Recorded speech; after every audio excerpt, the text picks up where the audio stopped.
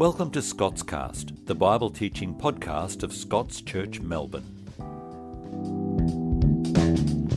If you've had kids yourself, I wonder if you've ever had to read them the Riot Act, stern words of warning before an important occasion. If you were watching the Royal Jubilee celebrations on TV, as of course countless millions were, you might have noticed that when it came to little Prince Louis, the warnings didn't work. In front of millions of people, he covered his ears in protest at the noise. He pulled faces at his mum. He poked out his tongue. He even pushed her away. Interesting, people noticed that at the next royal event, he wasn't even there. Royal exile, such a tender age. But I imagine the moments before they stepped out on that balcony, the royal kids had been given a thorough briefing. How to be a proper royal great-grandchild. How to properly behave in public. How to respect your mother. How to respect the Queen. Now, I don't want to trivialise this with a poor example like that, but that, in a sense, is exactly where we find the people of Israel in the final chapters of Deuteronomy, the 5th book of the Bible. That's where we'll be focused this morning in part 2 of our 4-part Bible overview as we trace the story of the people of Israel, a people who we're going to see have got the most incredible invitation of all. Invited to be the people of God and live in the promised land. In a sense, the Eden story all over again. We left the story last week, if you were here, back in Genesis chapter 12. Adam and Eve had been placed by God in the garden, connected with the source of life, with just one challenge. You remember the story? Don't grab for the knowledge of good and evil. Let God decide right from wrong, instead of grasping for equality with him. And of course, because they ignored that, they find themselves in exile outside the garden, in a world of prickles and thorns, excluded from the tree of life.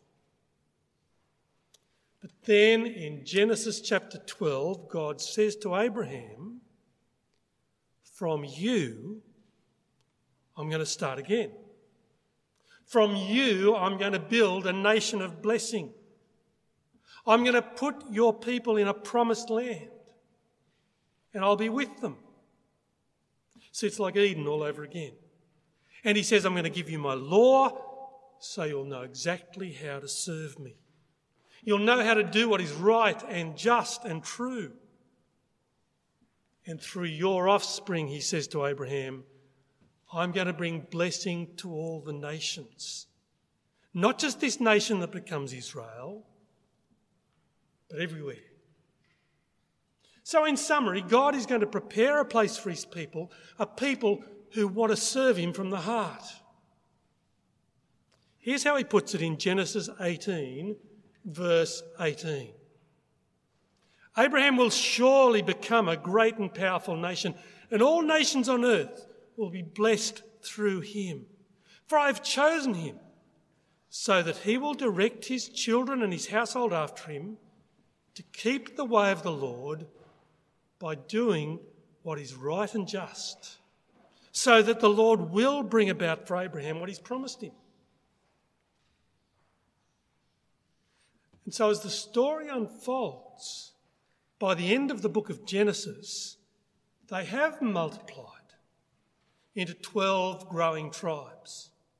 But a famine means they've moved down to Egypt, which is nowhere near the promised land of Canaan, where they're meant to be. Which means, like at almost every other point in the story, trusting God's promises is going to be a challenge. In the final chapters of Genesis, so they've come to Egypt for famine relief, where they're saved by their brother Joseph, who they tried to kill because he was his dad's favourite. A famous Sunday school story. But then a few generations later, things turn sour. They're still in Egypt. The number of Israelites is growing. But of course, the Egyptians don't like it. The Israelites are breeding like rabbits, and the Pharaoh says, it's got to stop. He says, look, we've got to do something about it. Or there'll be more and more of them. They'll buy the best real estate. They'll start putting up signs in Hebrew that we can't even read. They'll run all the media. There won't be any room on the beaches. They will take over. And so they put slave masters over the Israelites and they oppress them. And God seems to have forgotten all about his promises to bring blessing. But you turn to Exodus chapter 2, verse 24, and the truth is, he hasn't forgotten at all. God heard their groaning and remembered his covenant with Abraham, with Isaac and with Jacob. Now notice again, there's our theme. God's covenant promises to Abraham. God has promised them a land of their own. He's promised to bring blessing to all the nations through them. So in Exodus, he grabs a man called Moses and he says, it's time to move. Now, one Sunday a month, you'll remember, Phil Court is taking us through some of the high points of this Exodus story. And this is where it fits. God's people of promise, so early in their history, are going to be taken from slavery and led to the promised land of Canaan in the north.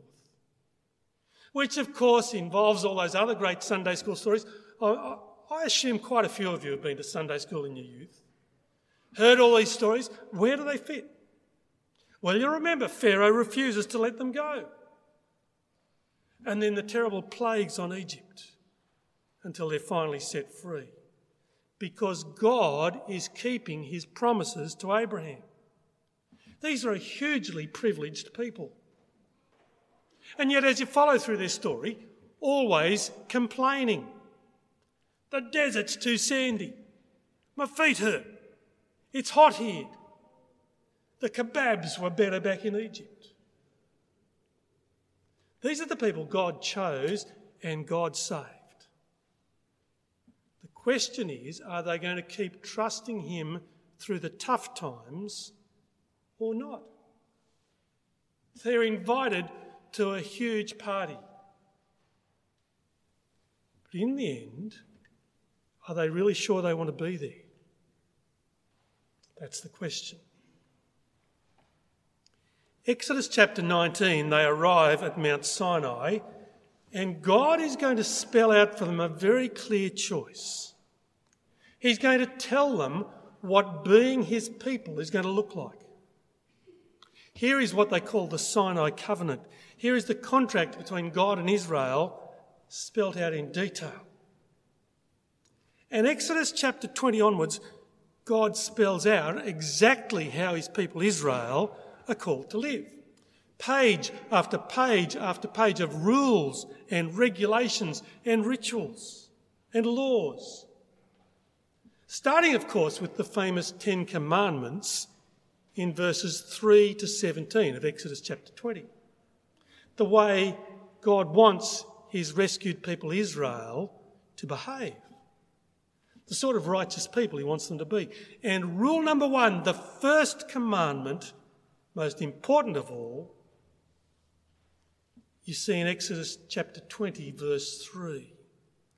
I am the Lord your God who brought you out of the land of Egypt, out of the house of slavery. You shall have no other gods before me. See that? No other gods. I saved you. I brought you out of Egypt. So don't wander off and worship anything else. I saved you to be mine. So be mine. You shall have no other gods before me. That's the big one. All the others follow from it. Rule number 2, don't go making idols, not of me or anything else. Number 3, don't misuse my name, honour it. Number 4, every Saturday take a day off to honour me. Next, honour your mum and dad too. Next, don't kill people. You shall not murder. Now, you've heard them before, I guess. No adultery in the promised land. No stealing. No lying. Don't be jealous of your neighbour's house or his wife or his servants or his donkey or anything else. Now, of course, those are the rules we know best. And a lot of them have made their way into law codes all over the planet. They make up, in a sense, the heart of what we call the Judeo-Christian ethic. Until recently, they put them up on plaques in courthouses all over America. Although you will notice the key ones, like honouring God from the heart, like not coveting in your heart, you can't really legislate, can you? Which I suspect is where all the real problems come from. Now, what you may not know is that there are a whole lot of other laws as well. We're looking here at Israel's constitution. There are property laws, the justice system, all sorts of temple laws and sacrificial laws and purity laws and symbolic laws about not mixing fabrics, to remind them they're not meant to mix religions as well. And to be honest, it can be terribly boring reading through those chapters. From here right through the book of Leviticus and Numbers. I don't know that you're allowed to say what I just said in church, but it is. So many rules. God's laws for his nation of Israel. Starting with that big one, no other gods but me. Don't carve things out of wood and worship them. Don't look up at the stars and worship them. Don't hook up with the gods of the nations around you and worship them. Just me. It's the heart of famous Jewish monotheism. One God, one only. Now, you might be glad to know this morning we're going to skip straight over the rest of Exodus and all the rules and laws for sacrifices in Leviticus and Numbers and head right to the border of the Promised Land. This is where Moses, their leader, reads them the riot act, exactly like a royal kid about to step out on the balcony. Because this is important. And if they don't want to live like God's people, there will be consequences. On the edge of the Promised Land, Moses reminds them of the story of what God's done for them already, and then spells out the two big options that lie before them. We're turning to Deuteronomy chapters 29 and 30, where Moses is wrapping up a very big speech. And he says to them, God has chosen you to be his people. The big question is, are you going to take him as your God? Because you see, this is no small thing. He says, here is where you make up your minds.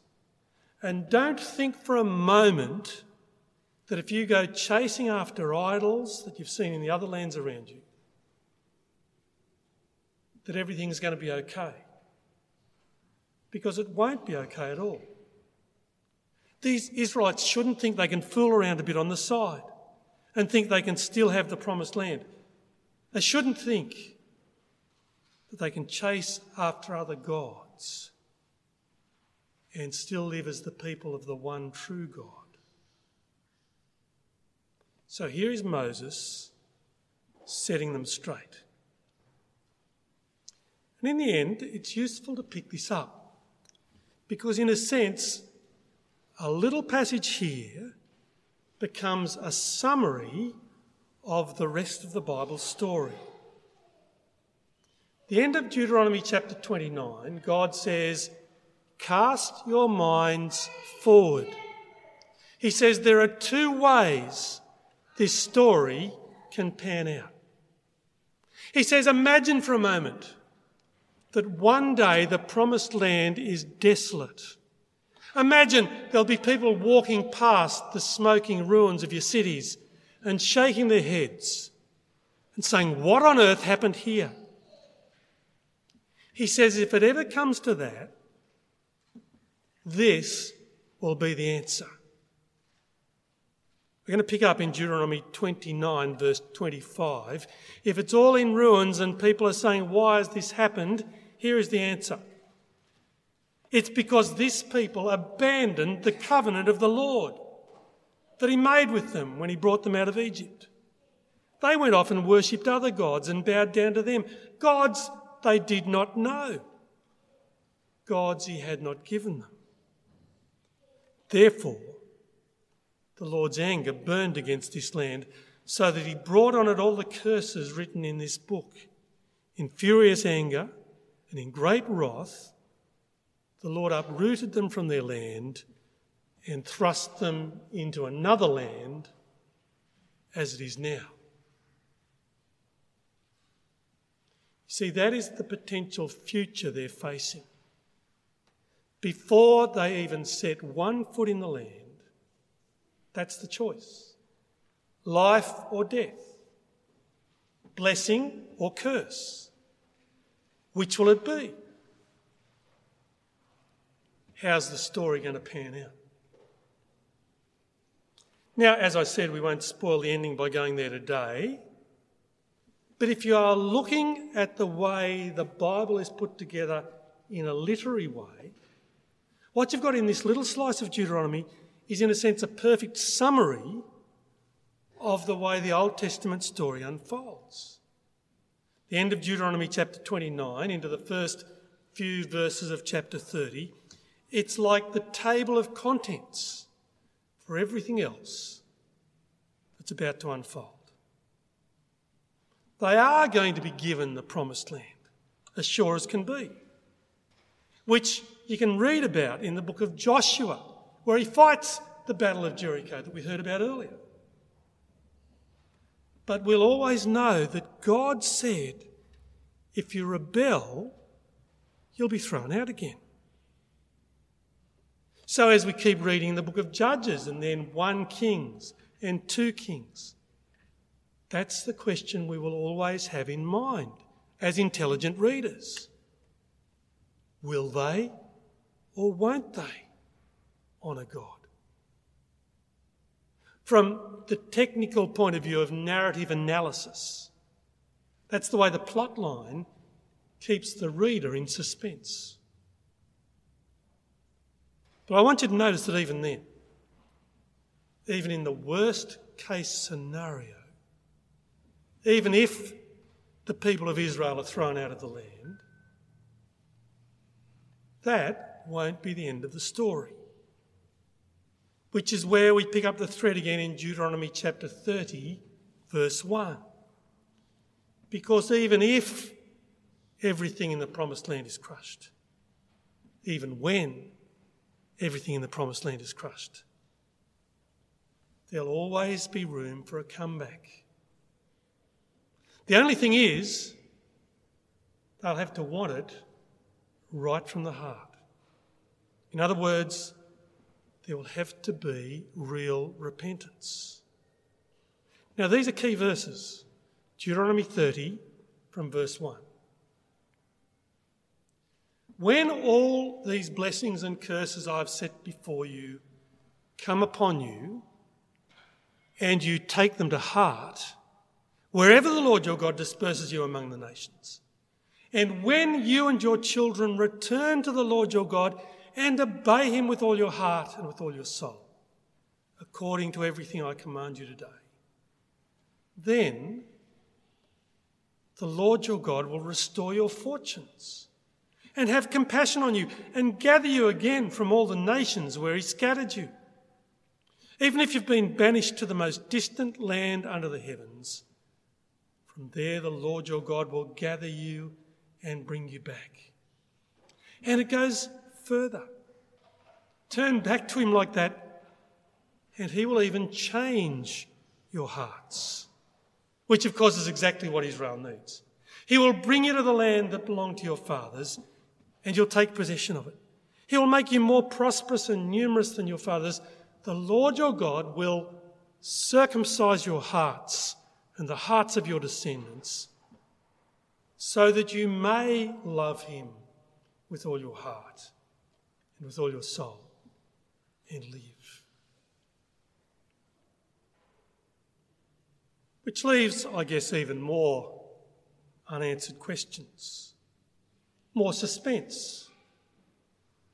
If Israel ever is thrown out of the land, and if you were here last week, you already know that they will be, will they ever turn back heart and soul to God or not? Will there ever be even one Israelite who'll do that? Will their hearts ever be changed like that so they will actually want to do what God wants? Or their hearts remain hard? Now, those are the big questions behind the story of the Bible as it gradually unfolds. And big questions as well behind the story of us. As we pause at this point and leave it there for this week, I do want to leave you with a thought. And that is, in spite of the fact that Prince Louis was no doubt told the rules before he stepped out on the royal balcony, no doubt he was read the Riot Act about the right way to behave, his mum and dad's love for him didn't actually waver, did it? And I suspect he didn't end up in a cell in the Tower of London, because there is always the option of second chances, which God in the Bible story seems to specialise in too. Out of man's original rebellion, promises of blessing. Genesis 12. Even as Moses reads Israel the Riot Act in Deuteronomy 29, the promise of a future comeback and new hearts a few verses later, which is a story that flows all the way through the Bible's plot line to the story of Jesus in the New Testament, where he is the one, of course, calling on the nation of Israel to take up the offer and to turn back to God with all their hearts as he opens up the way and by the Spirit offers both forgiveness and new hearts to anyone, Israelite or otherwise. I may have mentioned before, when I was a kid, my dad used to say to me, and it stuck, he'd say, just remember, whatever you do, whatever mistakes you make, whatever you do wrong, you can always come home again. And I'd say to him, even if I do something so bad I have to go to jail? And he'd say, yep, even if you go to jail, you can always come home afterwards. Now look, as it turns out, I didn't end up going to jail, but I always remembered home was always an option, a safe place, which I think in the days before parenting books, before all the blogs and the experts, I think was actually pretty good parenting by my old farmer dad. It's similar to the story Jesus tells of the runaway son. We looked at it earlier this year, of that son who squandered everything, who Jim read about for us, found himself in exile in a far-off land and then realised he could come back again and ask his dad's forgiveness, which was freely given. Now, friends, I want to suggest to you this morning that is the paradigm, that is the pattern that hangs over the whole story of the Bible, that extends its way right through to the story of you. If you've been someone who's ignored all the rules, or even just some of them. If you think in your heart you are not really good enough and there's no way back, the offer is always open. And it's extended to you by Jesus himself. Come to me, he says, and I'll give you rest. Follow me, and I'll show you the way home. And even change your heart with my Spirit. Now that's a little glimpse at where the Bible's big story is heading. For now we're leaving Israel on the brink of the promised land, ready to go in, with a choice, with consequences, with the potential for blessing in the land or for exile far away. But either way, always with that further promise that whenever their hearts turn back, there will be a Father waiting to say, welcome home.